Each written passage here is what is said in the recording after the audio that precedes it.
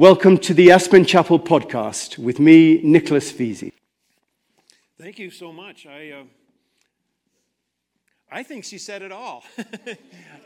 I think that's a wonderful plan and a wonderful message for us, and I don't think we need to hear any more. Thank you very much. I haven't been able to speak here for a little bit, so I didn't have anything planned yet, so that was perfect. I do want to make sure I acknowledge the people online. I think we always have a lot of people online, so welcome if you're just tuning in online, and grateful that you're here in one way or the other, and especially with your presence here at the chapel. So, the chaplain or minister, by the way, my message got entitled A New Knee, A New Belief for the New Year, and I thought I should work in the fact that I got a new knee a couple of weeks, 3 weeks ago now, and I'm moving upright, and I'm grateful.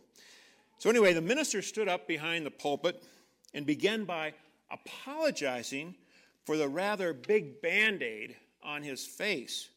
He confessed that while shaving this morning, he was thinking more about the sermon and happened to cut his face while he was shaving instead. After the service was over, so he apologized for the big Band-Aid. After the service was over, the church treasurer found a note in the collection plate and delivered it to the minister. It read, "Dear Pastor, next Sunday, please think more about your face and cut the sermon."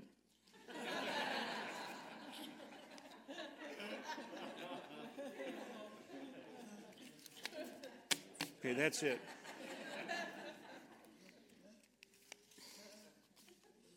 So I hope my message this morning will not be too long, but it just seems like I should mention that I did not cut myself this morning, but I did have surgery on my knee, in which the doctor replaced my bad old knee with a brand new one. I've had a couple bad knees for some time, including 5 different previous knee surgeries. I could not move very well, but I kept playing tennis and pickleball a few times a week. People were pretty patient with me. I kept playing this past year with a couple of cortisone shots until the inevitable became necessary, which was a new knee. As we know, there are a lot of people who have had a knee or hip replacement. I saw a new person who said, "I've had 3 of them, all right, 2 knees and a hip or something." I think it's really become a certain status symbol to have a new knee or a hip or both. At least I want to think so now that I've had one. And it's also important as to, after you say that in the conversations, who did your new knee or a new hip? Now, Dr. Kim, K-I-M's name kept coming up for me as I was thinking I'm going to do this eventually and kept asking people. There seems almost to be some pride in people revealing their surgeon, like Dr. Kim or Dr. Lee with Stedman. When my main doctor here, Dr. Ann Mass, who I've been seeing for, 40 years, told me that she also had her knee replaced by Dr. Kim, and she said she maybe could get me in with Dr. Kim. A few days later, I got a call from his office to make an appointment. It's all about who you know. I'm telling you all this just to let you know how special I really am and what a status it has been for me.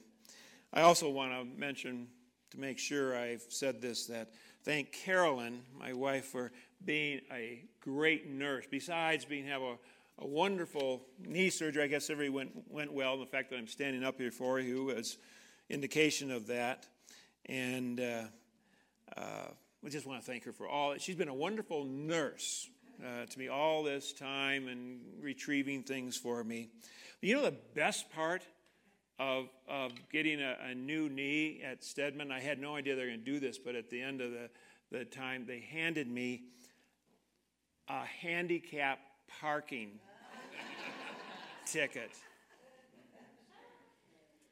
That, when you're parking in Aspen, that's a wonderful thing to have. I'm not going to get rid of it. As wonderful it's not been easy. It has hurt, and the recovery takes a little bit. And yes, I've been on a lot of medication, Tylenol and oxycodone. I want to confess that this sermon has been written while I have been on drugs.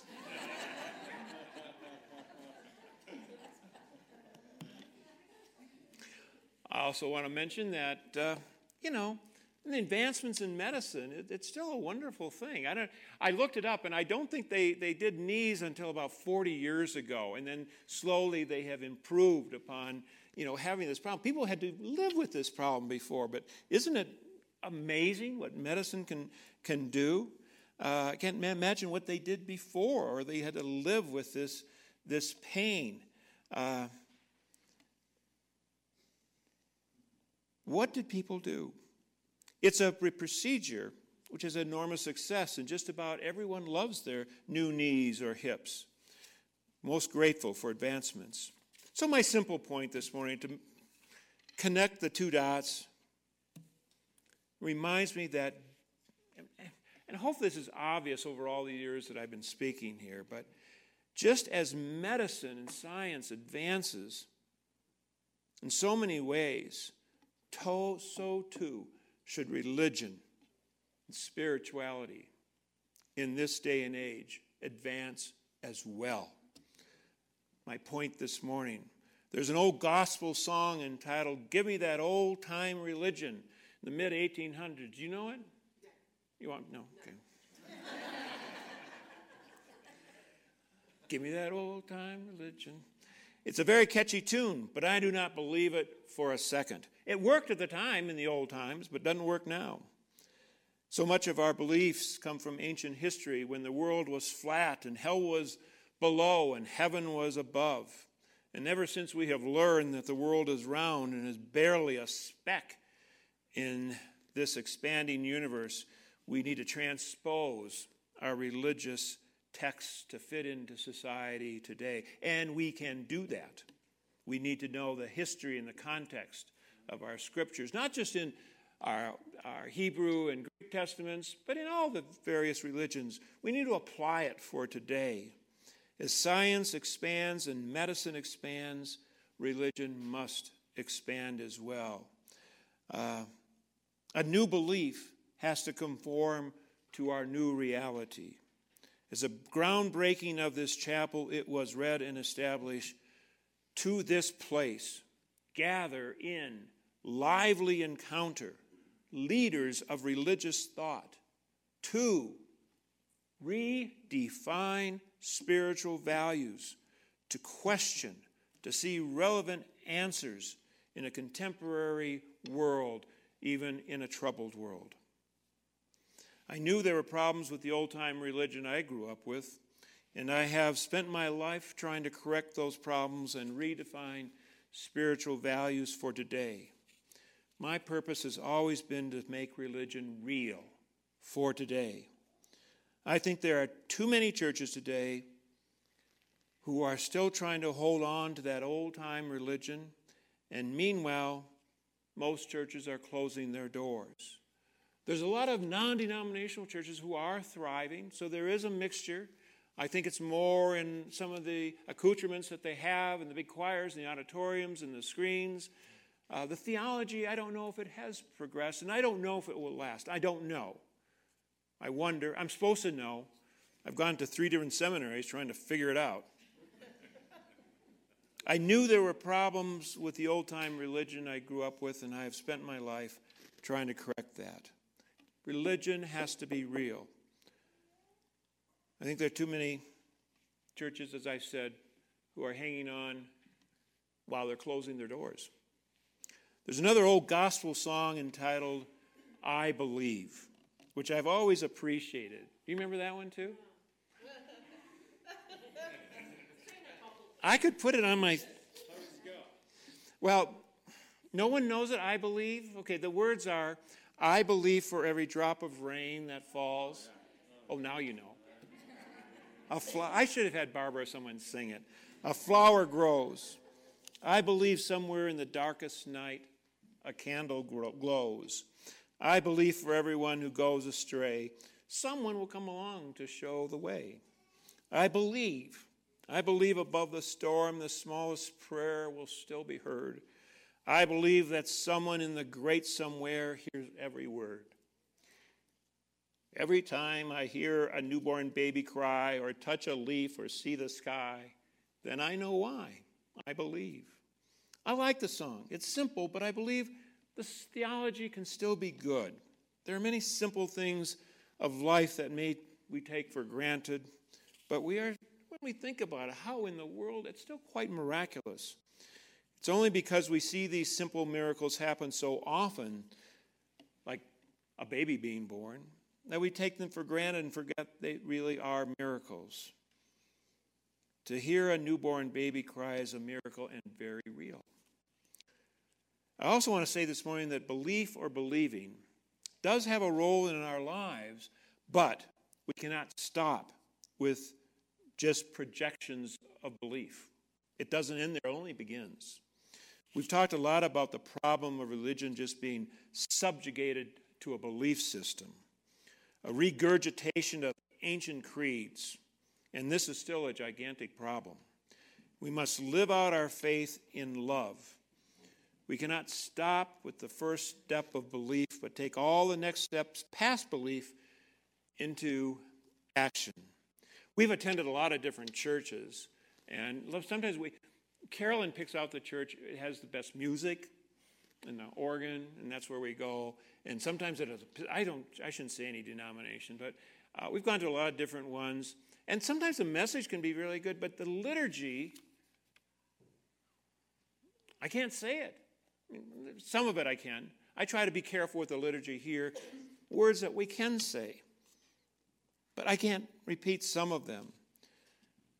A church or really any organization can be founded not just on belief, but on belonging and behaving. It starts with belief, but how it transfers in our life, how we behave.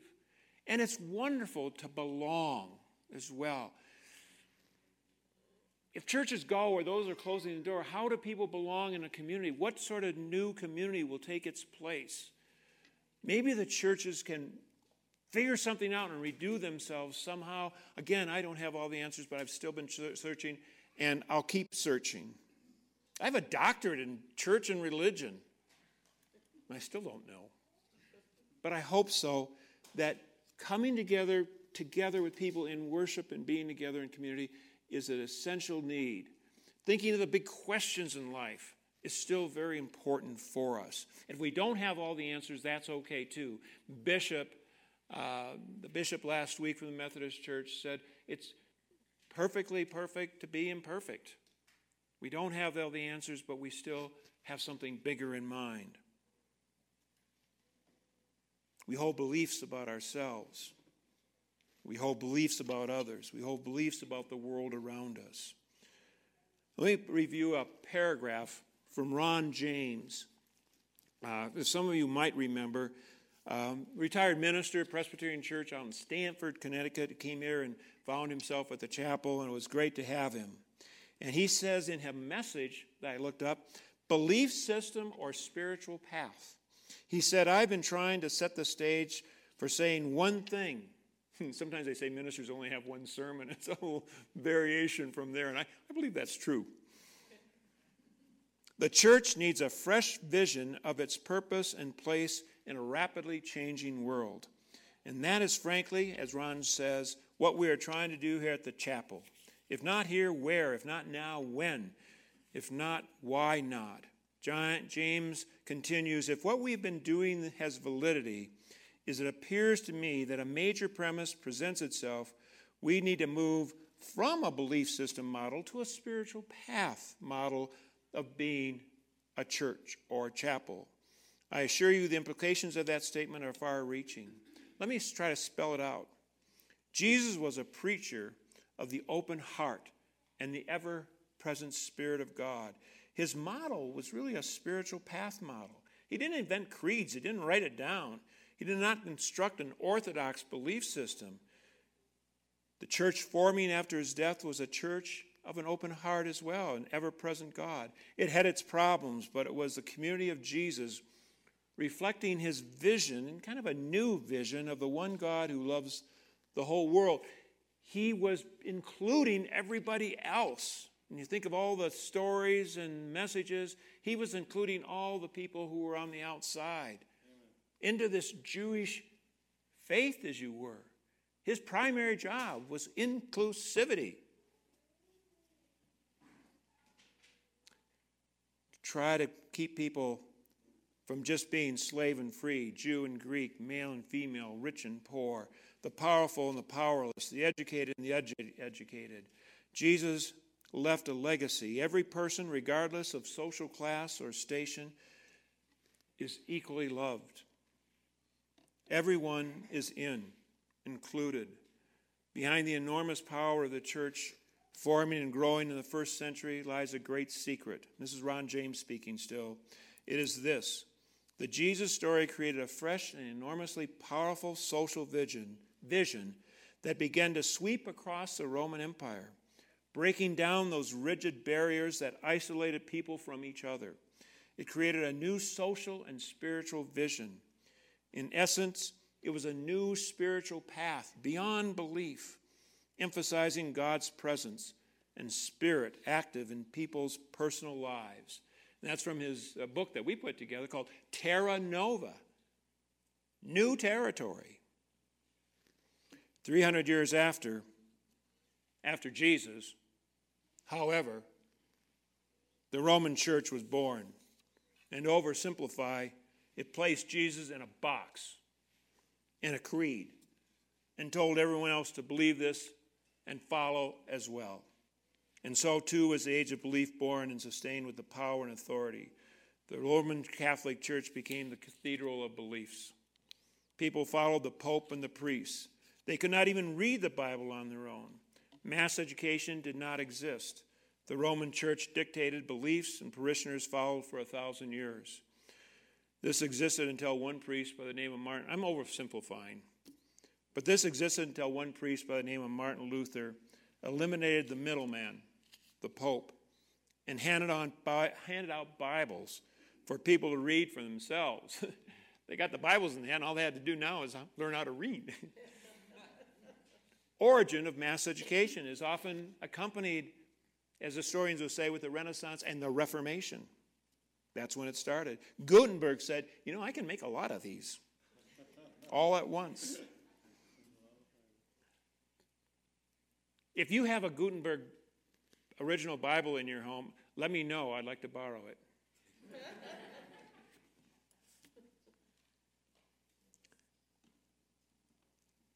When they read it on their own,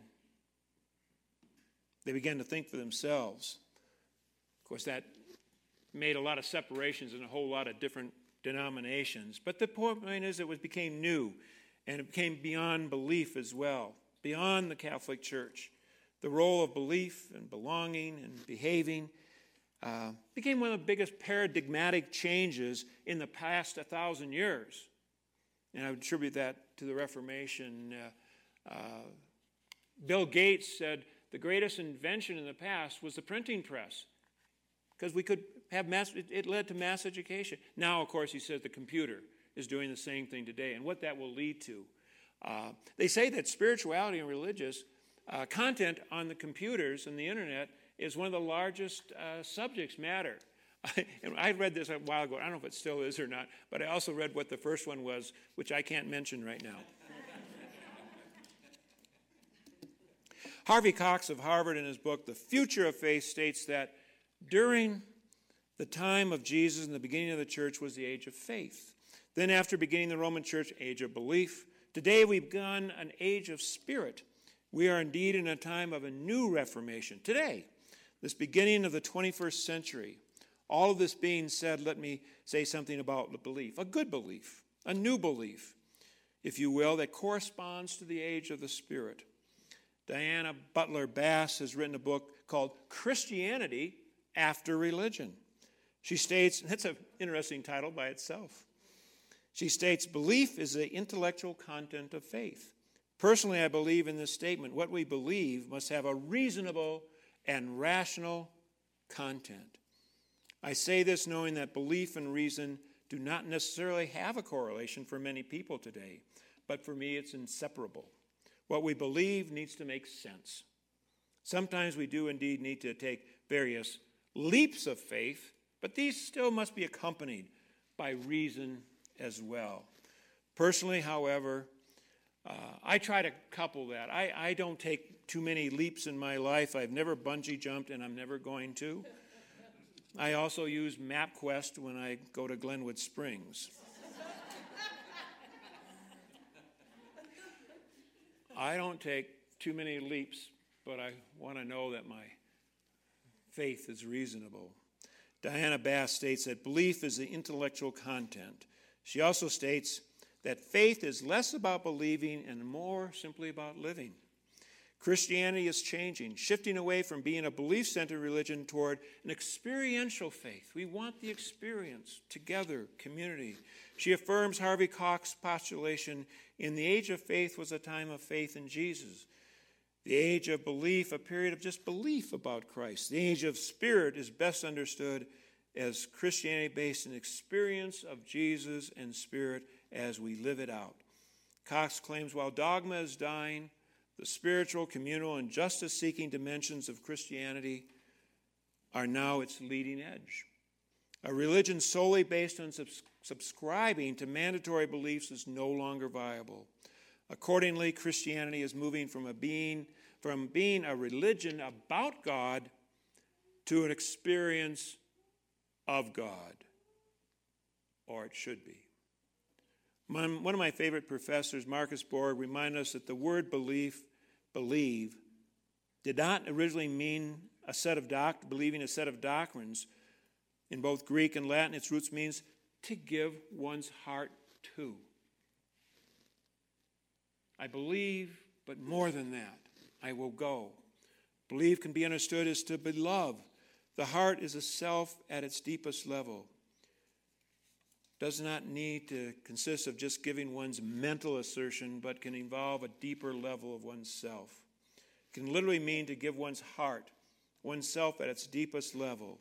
The post-Easter Jesus, who is a living Lord, the side of God, turned toward us. The fact of God, the Lord, who is also the Spirit. And that's in a book called Meeting Jesus Again for the First Time. So, how we believe opens the door to belief as an act of love and faithfulness. Just of the great words coming from a parent, a partner, a friend who says, I believe in you. It's a wonderful thing to hear. Be behind you. It reminds me of a story, and I can kind of conclude with this, of a wheelbarrow. I think I've probably used this example before. A wheelbarrow and a tightrope. A tightrope walker is about to push a wheelbarrow across the Grand Canyon on a tightrope. He asks the crowd watching if they believe he can do this. They all cheer, yes, yes. He then asks someone real close to him before he starts, do you believe I can do this? And the man replies, yes, I believe you can do this. And of course, you know the end of this story. He says, great, get in.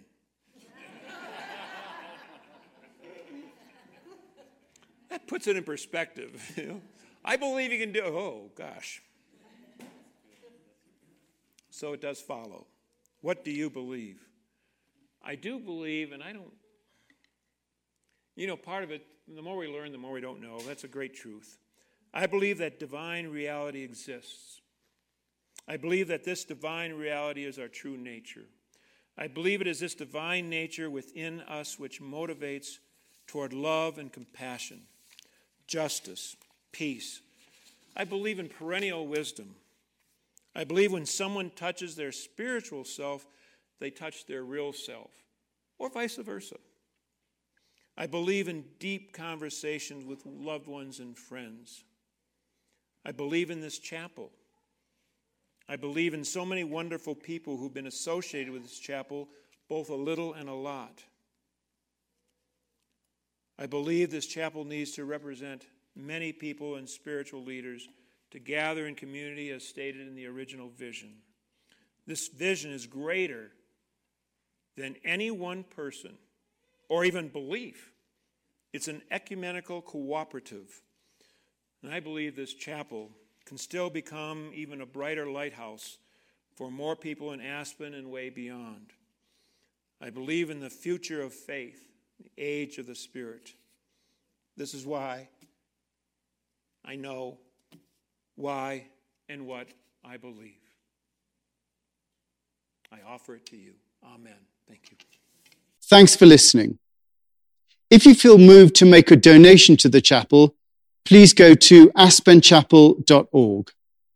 Thank you. And if you'd like to receive these podcasts regularly, subscribe to the Aspen Chapel through Apple, Google Play, YouTube, or any other outlet.